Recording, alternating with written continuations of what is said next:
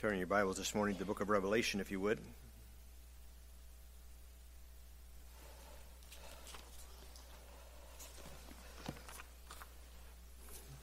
In the book of Revelation, chapter number 1,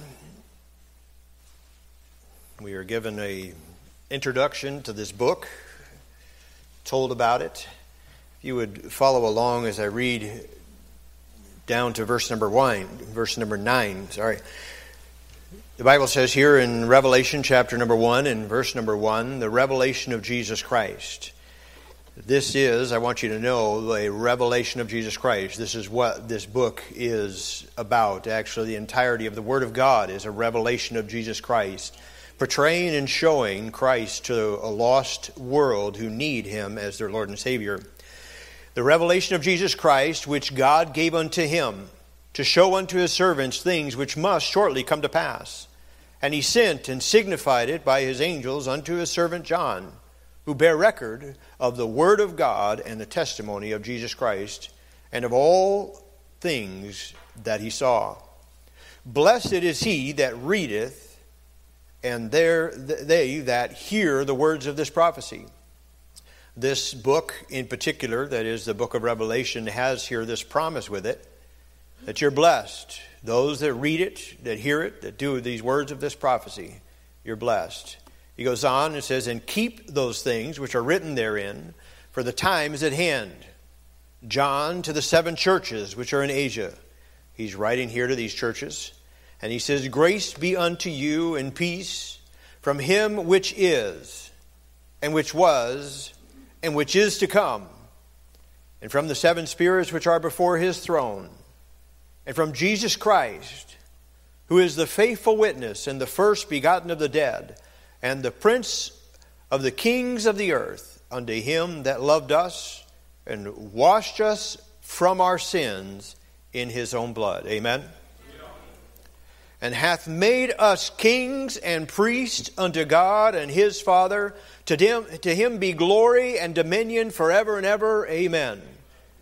Behold, He cometh with clouds, and every eye shall see Him, and they also which pierced Him, and all kindreds of the earth shall wail because of Him. Even so, amen. I am the Alpha and Omega, the beginning, the end, saith the Lord, which is, and which was, and which is to come, the Almighty. I, John, who also am your brother, and companion in tribulation, and in the kingdom and patience of Jesus Christ, which is in the isle that is called Patmos, for the word of God and for the testimony of Jesus Christ. Very powerful verses. I do not have time to expound on all of these verses and all the amazing truths that are there. But we want to focus in on verse number 9, where we see some statements made that kind of describe for us this relationship, this tie that binds us together in God's family. Beloved, when you trust Jesus as your Lord and Savior and you become part of the family of God, there is something that binds you together. There is something that the Bible describes or says that the Spirit beareth witness. You can gather in a house of God and very quickly find that your spirit bears witness with the spirit of those that are there. The family of God, the house of God, the church is a very precious thing. Beloved, this world has religion. Religion never saved anybody. As a matter of fact, many will use the tools of religion to try and bind their followers to a set of creeds. They'll try and use this and hold it over them. They even will hold the promise of heaven or the punishment of hell over those who are the followers of their religion. But listen to this preacher this morning. No man, I don't care how many titles he has before his name or how many letters of the alphabet he has after it, no man can absolve you of your sin. No man can give you the forgiveness or can hold punishment over your head, because that is not in the hand of man. That is only in the hand of God. You have one mediator between man and God, the man Christ Jesus. He describes for us the fact that through Jesus Christ that we are made priests, we are made kings in this passage here. The truth is that your relationship is between you and God and Him alone. Only you know whether you've trusted Jesus as your Lord and Savior. Only you know if that relationship has been established. Man cannot do it. Religion cannot do it. To be part of the family. The Bible is very clear, beloved, that man can't do anything to affect your soul. He says in Matthew chapter 10, verse number 28, he says, "And fear not them which kill the body, but are not able to kill the soul. But rather fear Him which is able to destroy both body and soul in hell." He says, listen, man can hurt this body, but that's not what we should be afraid of. That's not who we should fear. He says, you need to be worried about something this morning, then worry about your relationship with the one who has the power to kill both body and soul. And that's only God. Him and Him alone. We're gathered together in a church this morning. We are unified together in a work that God calls us to, that we're to be abounding in, the Scripture says. And there's some things that bind us together. There's some things that make this a precious gift from God, the church. I'm thankful this morning for the church. I'm thankful for this family of believers. He says here, first of all, he says in Revelation 1, verse number 9, he says, "I, John, who am also your brother." Who am also your brother. You see, beloved, we become part of a family. John was the youngest of the apostles. He was the one who describes for us, if you are familiar with the book of John, that really, John talks a lot about the love of God.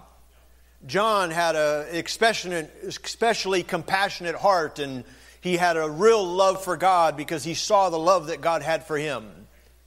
We know probably the most familiar verse in all of the Bible. For God so what? Loved the world, that He gave His only begotten Son. And whosoever believeth in Him should not perish, but have everlasting life. This is the heart of John. John was the one who, at that Last Supper, laid his head on the chest of his Savior, holding close and ever wanting to be near Him. John says to his sons and daughters in the faith, to his other members, he says, "Hey, I'm your brother." We're part of a family, beloved. By this miracle of adoption, we become part of a family, a precious family, the family of God. You know, are you thankful today for the family of God? You know, we use that term brother and sister, and a lot of times people feel like it's kind of peculiar, those that maybe are less familiar with the church. And we got to be careful because we use it so much. Sometimes we'll be out at the store and, you know, some guy helps us and we're like, "Thanks, brother." We don't know him from Adam. He might not be our brother. You don't know that. And I catch myself sometimes because we use it so often. But, you know, we're brothers and sisters in the family of God. We've got that song, "I'm so glad I'm a part of the family of God. Joint heirs with Jesus. I'm washed in the blood." Are you part of the family of God? Have you been washed in the blood? That song goes on. It says, you'll notice we say brother and sister around here. It's because we're a family and these are so near. When one has a heartache, we share in the tears and rejoice each victory in this family so dear. From the door of an orphanage to the house of a king, no longer an outcast, a new song I sing. From rags to riches, from the weak to the strong, I'm not worthy to be here, but praise God, I belong. I'm not worthy to be here, but praise God, I belong. And I'll tell you this morning, I'm thankful for the family of God. And I don't just mean in a larger global sense that we're all part of the family of God. I'm thankful for the family that God has put together here at Hunt Valley Baptist Church. The family of God that gathers here week by week, and we walk with one another and talk with one another. We encourage one another. We cry with each other and we pray with each other. We rejoice with each other. We're on this journey of life together, and we have a family that we walk through this life with. There are many people that have in bygone days who followed the Lord in the first step of believers' baptism when they get saved and then they trust the Lord, and then the first step of obedience is baptism. And in bygone days, that marker, that step of baptism is a picture of how old things are passed away. Behold, all things are become new. It's a picture of rejecting the things that I did know, the things that I did understand, or that I thought to be true. And I'm publicly testifying to my faith and trust in Jesus Christ and becoming part of the family of God. And in bygone days, I'll tell you, there are many people that at that moment of baptism, they knew that they were saying goodbye to their earthly family. Their earthly family rejected them. Their mom and dad said, if you do this, we've got nothing to do with you anymore. Don't come home. Don't come back here. And they chose, beloved, the family of God. It's not something that we should take lightly. We should be thankful and praise God for the family that we have. Blessed be the tie that binds us together. A tie that bonds us is, beloved, we have a common goal. A common goal together to bring honor and glory to the name of God. What a privilege to be called Christian. And to bring honor and glory to that name. The name we wear as a Christian. You know, my last name's Bottrell, and I've been blessed to come from a godly heritage. And you know that there are churches and places all over the country where I would be given a measure of respect. And it has nothing to do with who I am. It's because of the name that I have. Because the name that was established by my father and my mother from over 50 years of faithfulness to God. Actually, just a couple of weeks ago, I was in a large meeting, and there were some very prominent leaders in church today. You know, they preach all over the country, very well known, you know, what you would call bigwigs. You know, people that I don't normally get to associate with. And anyways, I went up to them. They didn't know me from Adam, but they knew my dad. Normally probably wouldn't even give me the time of day, but they did. Why? Because they knew my dad. And so I've been blessed to come from a godly heritage, and I've been blessed to have been given that name. But how much more precious is it, beloved, that I've been given the name of Christian? And I have a responsibility as a Bottrell that when I go out and if I decided or wanted to act the fool and be an idiot and bring shame to the name of Bottrell, then I'm not the one that carries that alone. My mom and dad now have to carry that shame. My brothers and sisters have to carry that shame. They're carrying that as well. And beloved, when we as Christians bear the name of Jesus Christ, we should bear it with a conscious effort that we are holding up the name of Jesus. And we are carrying the name Christian. And we have a responsibility to bring honor and glory to that name. It's so heartbreaking. You know, you see it in the news. I mean, a guy could have been working for PG&E or for McCormick for 40 years. and he goes out and robs a bank. But in the news, they're not going to say a McCormick worker went and robbed. No, what they're going to say is a member of Hunt Valley Baptist Church robs a bank this weekend. It's so heartbreaking when the devil gets in and causes one of God's children to hurt the name of Christ. But beloved, we also have the joyous honor and privilege of bringing honor to that name. Every time you do an act of kindness, every time you portray the heart and the life of Christ. Just last week I was talking to somebody on the phone and they said, I just want to thank you as a church for living as Christ would want you to live. I want to thank you that we can see Christ's love through you as a church. And I thought, there's really no higher praise than to say that somebody not connected with our church, never been here, but they called to say, well, I want you to know we saw Christ's love through the people of your church. What an honor, what a testimony to bring glory and honor to the name of Jesus Christ. Yesterday, I was going through a fast food line, a drive-through, and I was checking out, and there was a church member in the vehicle behind me. And so I told the teller there, I says, hey, that vehicle behind me, I want to pay for his meal. And he looked at me, he's like, what? He's like, it's $32. I said, man, they eat a lot of food. I said, no, I want to pay for that food. And I handed him a gospel tract, and I said, hey, I'm the pastor of Hunt Valley Baptist Church.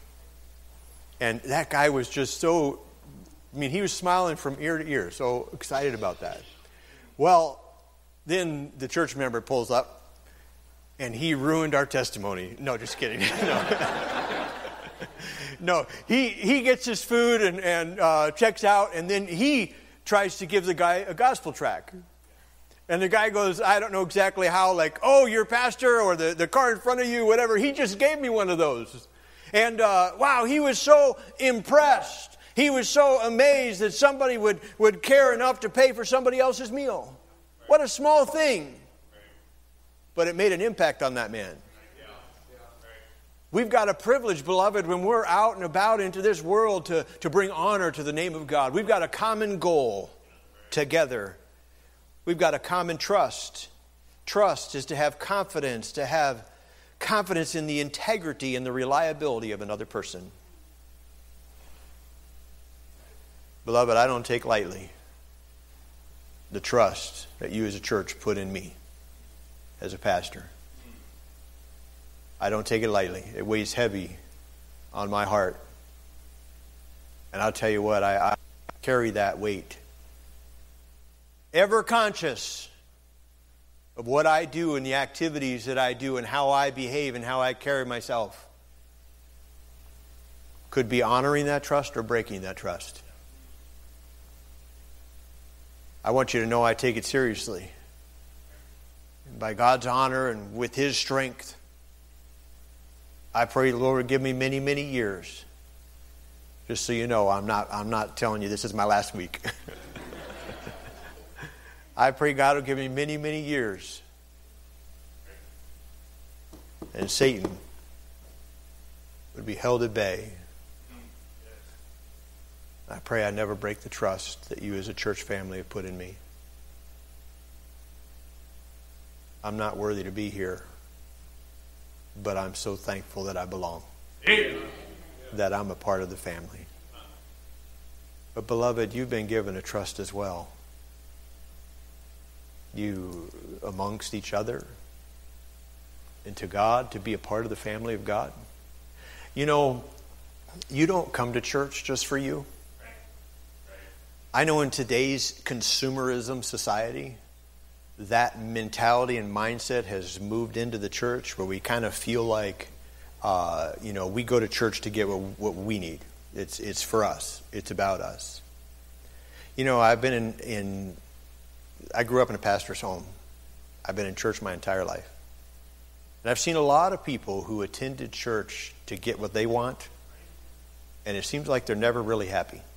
The church never really quite meets their need. It's just not sufficient. There's always something lacking. But I see people who have learned the mind of Christ. You see, Jesus Christ said he came not to be ministered to, but to minister. And I see people who come to church with that mindset, to minister to others. And the church is a huge blessing. The church they're amazed at all the church does for them. They stand back and say, man, I don't know how the church does this. They're in awe. Because they've learned that when we go to church, it's not just for us. We go for the family of God, to minister to others. And you say, well, I don't do that much.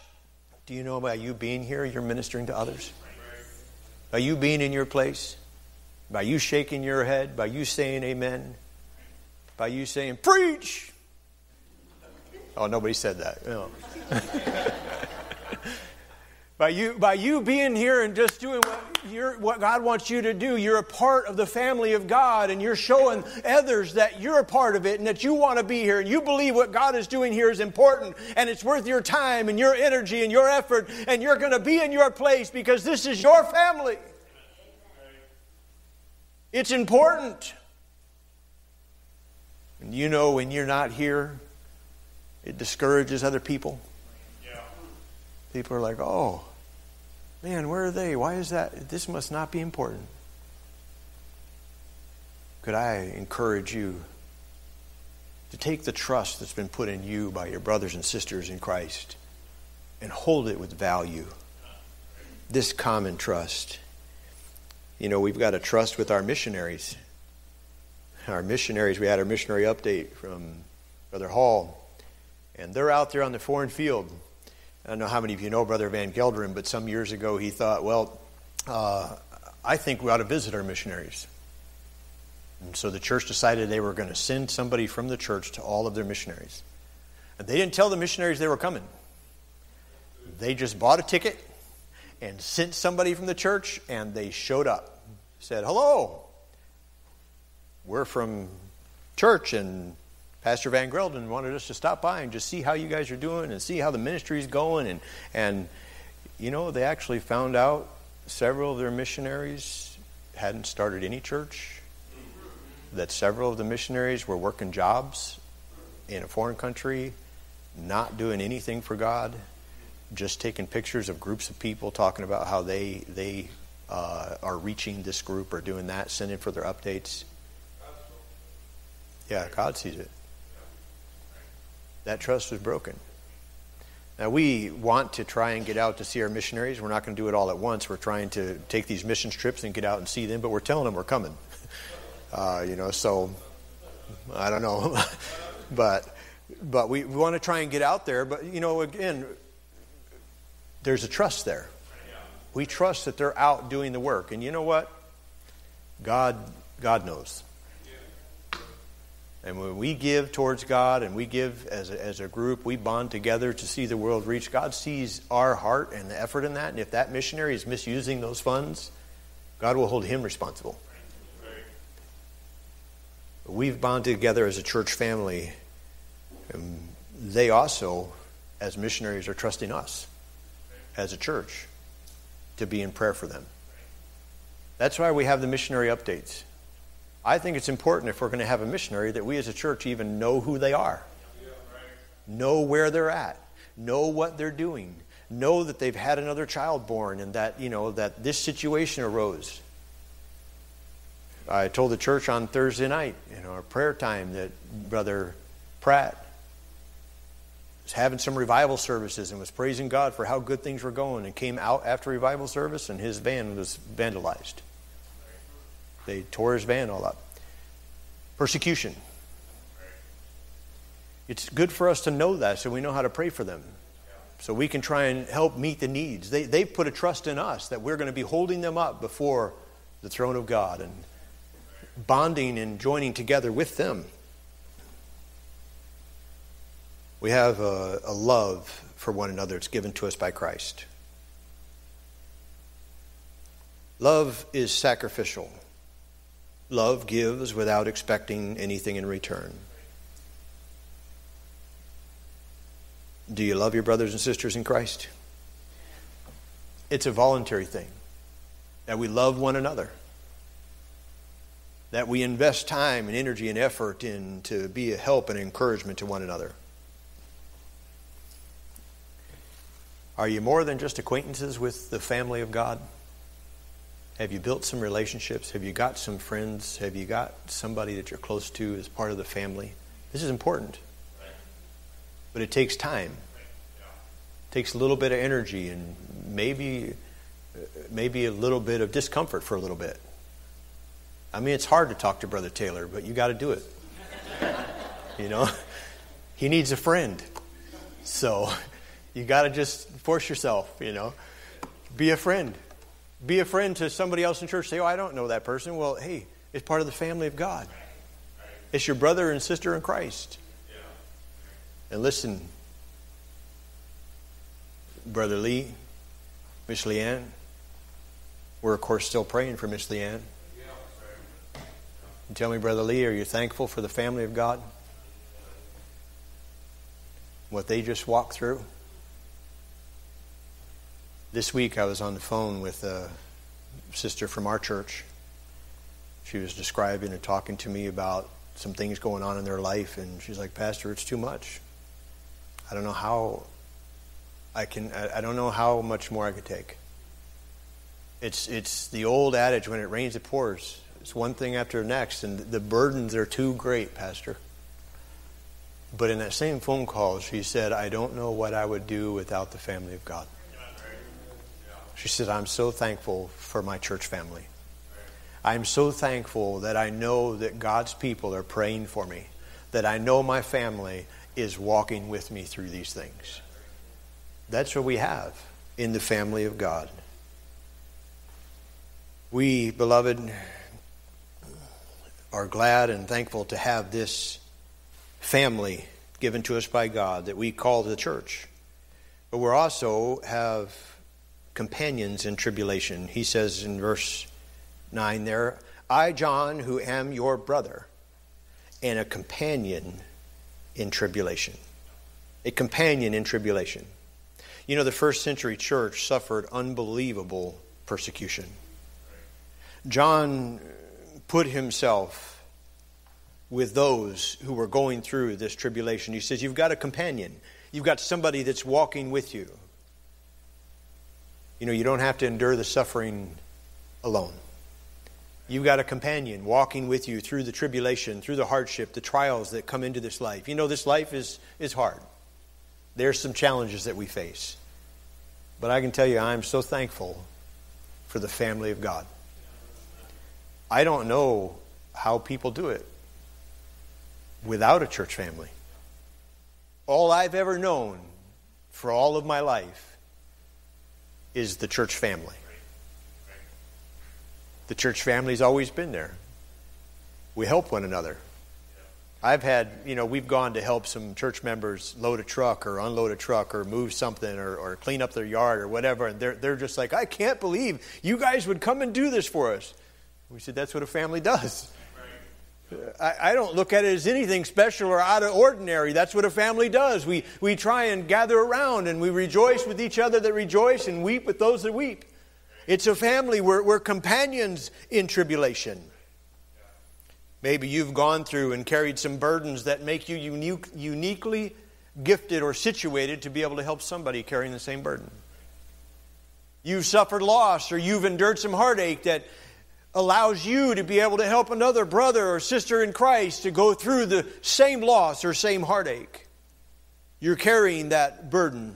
Beloved, as a pastor, I could never empathize with every situation that you all as a church family are facing because I have not endured or gone through everything that you guys have gone through. Some things I have, but sometimes they need a brother or sister in Christ who has walked that road to be able to come alongside them and say, listen, I've been through this. I know what you're feeling, and I'm here for you.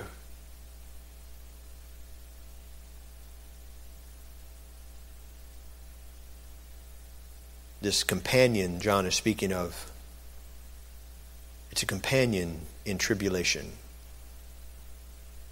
You know what? I wish we didn't have any troubles. I wish you didn't have any tribulation. I hear about some struggles and things that sometimes the church family is facing, and my heart breaks for you, and I think, man, I wish you just didn't have to endure that. I wish you didn't have to go through it. It's almost like a father or a parent will for a child. I mean, how many of you parents would gladly endure or take what your children are going through? You say, oh, if I could take that off of them, if I could somehow lift that, if I could take that away, I wish I could just, if I could be doing it instead of them. I look at the church family many times in that way. My heart breaks for you as you go through some of the heartache you have, but we're a family. We love and care for one another. Have you carried a heartache? Are you currently carrying a heartache? Know that you've got brothers and sisters that are companions in your suffering. We pray for one another. On the Welcome Center, there's a prayer list. A list that your brothers and sisters have said, hey, this is something I need some prayer for. This morning I mentioned Bev in the hospital. Fred and Hunter here. Hearts are heavy. We want prayer for Bev. They came to the family of God and said, we need prayer. We need somebody carrying this burden with us. I'm glad this morning we've got a church family to do that. Will you commit to at least be a companion in prayer to your fellow members? I want you to see we also have the same King. He says here, and in the kingdom, we're in the kingdom. You know, we've got the same King. It's a brotherhood that we're bound by the same King. And beloved, this is no ordinary king. It is the King of Kings. He is the Lord of Lords. He is the beginning and the end, the first and the last. This King is worthy of all praise and honor. Amen? Amen. If there ever was a king, he is the King, and we should give unto him all our loyalty. We should give unto him all of our honor that we have and can have. He is the King. And we're bound by this, that we serve the same King. Together, what a joy. What a privilege. When the first Victorian cross was given out in Hyde Park in England, the Queen approached the soldier with this high medal of honor and recognition for sacrifice given. As she approached the first soldier who was severely maimed in the war, his face was disfigured from a bomb having gone off. When she got close enough to recognize and see the face, she was so shocked she dropped the medal and turned away and began to cry. In a moment or two, she gained her composure. She turned back to this soldier. An aide handed her the medal and said, she walked up to the soldier and she said, we honor your sacrifice. So sorry. And she was interrupted. And the soldier said, Queen, we would bear it all again for king and country. He stood there maimed for life, and he said, don't apologize, don't think this is bad. We would do it all again for our king and for our country. And oh, how much more important is it, beloved, that we would do it all for our king, the King of Kings and the Lord of Lords. S.M. Lockridge preached a very powerful message in the 1970s entitled, That's My King. I love listening to that message.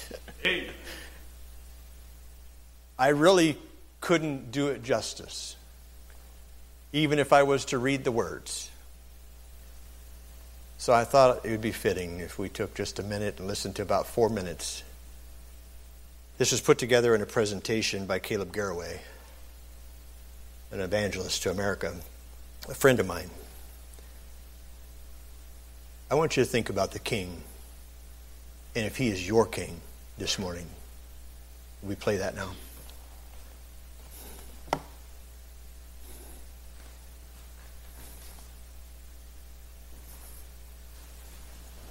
I wonder if you know him. Don't try to mislead me. Do you know my King? The Bible says he's a King of the Jews. He's a King of righteousness. He's a King of the ages. He's a King of heaven. He's a King of glory. He's a King of kings, and he is the Lord of lords. Now that's my King. Well, no barriers can hinder him from pouring out his blessing. No means of measure can define his limitless love. No far-seeing telescope can bring into visibility the coastline of his shoulder supply. Well, he's enduringly strong. He's eternally steadfast. He's immortally graceful. He's imperially powerful. And he's impartially merciful. That's my King. He's God's Son. He's the sinner's Savior. He's the centerpiece of civilization. He's unparalleled. He's unprecedented. He's preeminent. Well, he's the loftiest idea in literature. He's the fundamental doctrine of true theology. He's the miracle of the age. He's the superlative of everything good. He's the only one able to supply all of our needs simultaneously. He's available for the tempted and the tried. He sympathizes and he saves. He heals the sick. He cleanses the lepers. He forgives sinners. He delivers the captives. He defends the feeble. He blesses the young. He serves the unfortunate. He regards the aged. He rewards the diligent, and he beautifies the meek. Do you know him? Do you know my King? Well, my King is the key of knowledge. He's a wellspring of wisdom. He's the doorway of deliverance. He's a gateway of glory.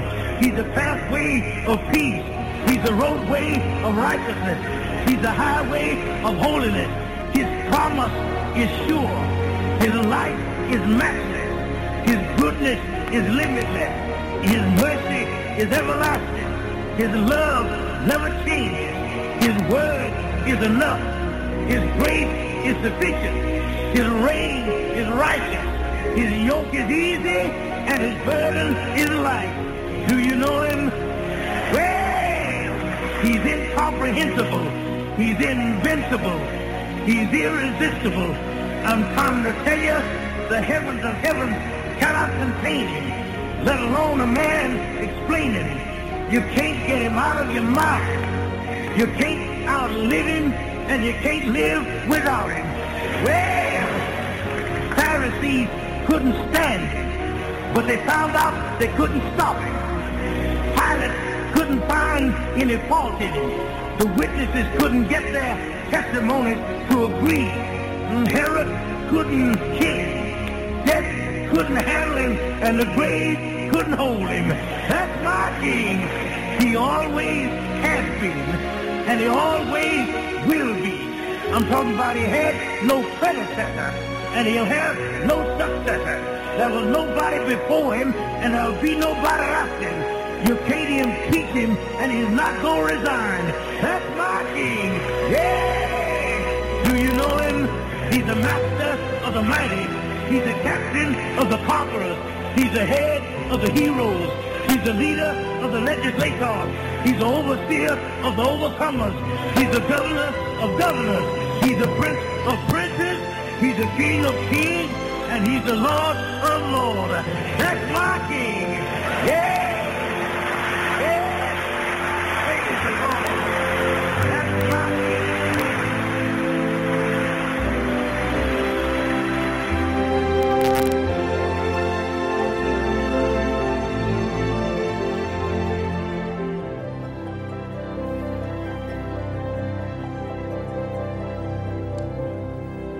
That's my King. Amen. Do you know Him?